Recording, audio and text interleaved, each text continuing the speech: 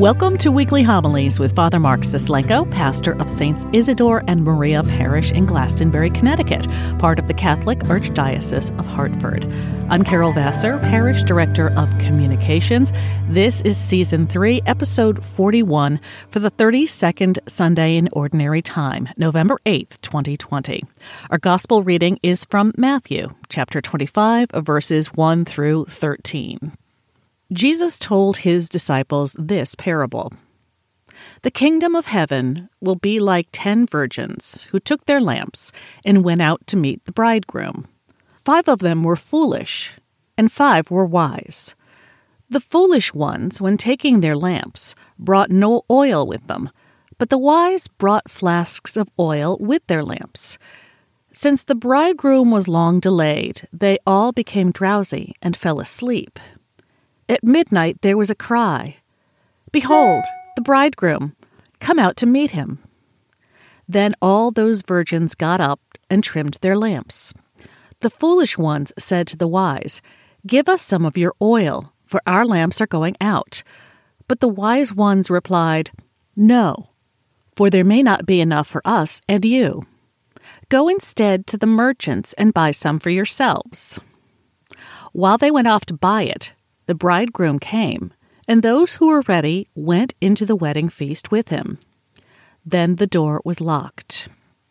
Afterwards, the other virgins came and said, "Lord, Lord, open the door for us." But he said in reply, "Amen, I say to you, I do not know you. Therefore, stay awake, for you know neither the day nor the hour." The Gospel of the Lord. When you look in the mirror, what do you see? When you look in the mirror, what do you see? I often have the privilege of being able to have conversations with people about who they are, who God is, if God is, and what gives life meaning.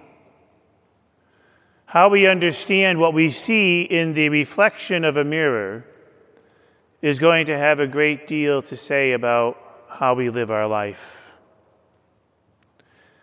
Inevitably, these conversations center around 2 possibilities for us as human beings, 2 points of reference that we can use to understand what we see in the mirror. The first possibility simply concludes that somehow, in some way, the world just simply came to be what it is, and that in somehow, some way, human life began, and the person that I see in the mirror is simply just a product of that biological, physiological, cosmic process. That ultimately, the person I find myself to be is a random accident, and that any meaning or sense out of life is found only in what I can bring to it and what I can acquire. That my sense of well-being, my sense of happiness, my sense of purpose is derived totally from what is around me. To the extent that all of those pieces work together properly and bring me what I need is the extent to which I can find some semblance of peace. Or, when I look in the mirror, the person I see is not a random occurrence, but rather the product of a loving God who chose to fashion and mold and create and give life in the form that I find myself to be. That every fabric of my being, every part of who I am, and especially the very soul that exists in my body, was intentionally created and fashioned and belongs exclusively to me and to my Creator. That what I see in the person who I am is intimately linked with the one who lovingly made me. And that my life has meaning only if it unfolds in light of that presence and with that relationship. There is no other choice. Every human being has to believe one or the other. Now, if we believe that we have been lovingly fashioned and made by a Creator God who desired my existence into being, who sustains my existence into being, then I must, because of that relationship, invest myself in that reality with my full heart, my full mind, and my full soul. Otherwise, I run the risk of missing the richness and the beauty and the joy of that relationship.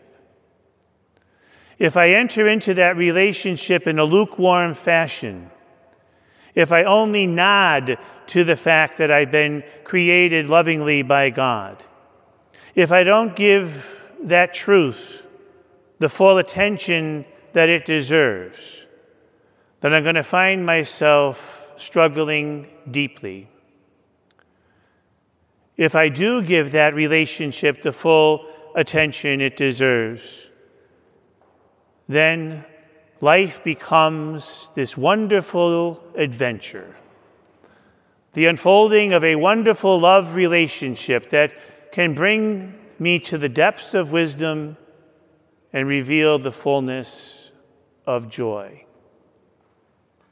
But if only given lukewarm to the truth of who I am and where I come from, then I'm going to find myself struggling with a lot of what life brings me. For the believer, we are called to live with life's tension, You see, once we accept the fact that we are here on purpose, that we've been willed into existence by a God who loves us, then as life unfolds, we're going to try to see what happens to us in light of that relationship with our loving Creator. And we're going to find ourselves encountering a lot of tension and even disparity. Because that loving relationship holds with it a promise that God is going to be present with us, that God is going to sustain us, that God, in a sense, has our back, and that God will protect us. We see at the end of that tunnel the wonderful, glorious union that awaits us with God, and the relationship that can unfold even here and now. But those tensions and the disparities of life that we are forced to hold in the balance, things like fear, uncertainty, anxiety, disillusionment, despair, suffering, injustice, death. All of these things can easily capture our attention so easily as to pull us away from the truth of who we are. You see, if we're not able to hold all of the comings and goings of life in balance with our relationship with God, then we run the risk of focusing too much on the particulars of our life and losing sight of the greater vision and hope What happens to many folks is that the uncertainties, the fears, the anxieties, the worries, the disappointments, the disillusionments, the suffering, and the death, if we're not able to hold those in place with our relationship with God, call us to question who God is, what He is doing, and why I must find myself in this place of discomfort. It causes us to stumble and to lose sight of that greater vision. We can lose faith, fall into despair, or at best become lukewarm with nurturing that relationship with God. So as a person who has stumbled upon this wonderful gift of life that God has given us, keeping these tensions in sync with our relationship with God, balancing faith, life experience, and the fullness of what evolves in our everyday worlds, is the key to finding our place with God. For the Christian, the gospel gives us the blueprint to how we are asked to live life. It speaks of the love that is necessary to give back to God, to nurture in our relationships with one another and with ourselves. We can only accomplish that goal if we persevere through our life in faith, live in love, and have our lamps burning ready in hope of what is to come. It is that hope of what is to come that keeps us vigilant, that keeps us watchful. If we're doing battle with all of life's disappointments, or thinking that we're somehow cheated because we have to go through times of difficulty, change, and challenge, then we're never going to be able to see that God's will, God's love, works in and through all of those things, taking that which today does not make sense and turning it into something that does make sense tomorrow.